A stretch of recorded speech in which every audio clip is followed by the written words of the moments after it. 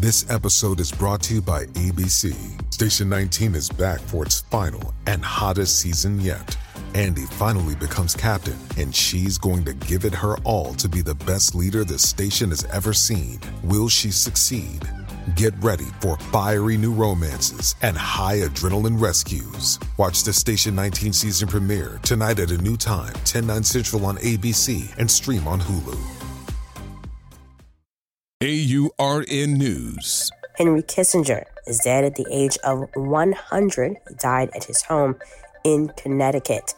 A prominent figure in international politics, Kissinger's legacy is marked by both accomplishments and controversy. He served as the U.S. Secretary of State under President Nixon and Ford, playing a pivotal role in shaping foreign policy during the Cold War era.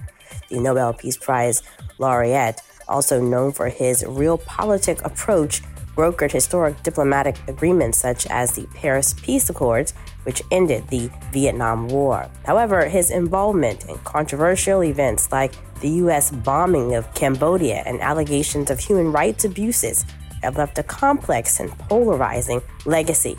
Kissinger leaves behind a world that continues to grapple with the impact of his actions and decisions. For AURN News, I'm Ebony McMorris.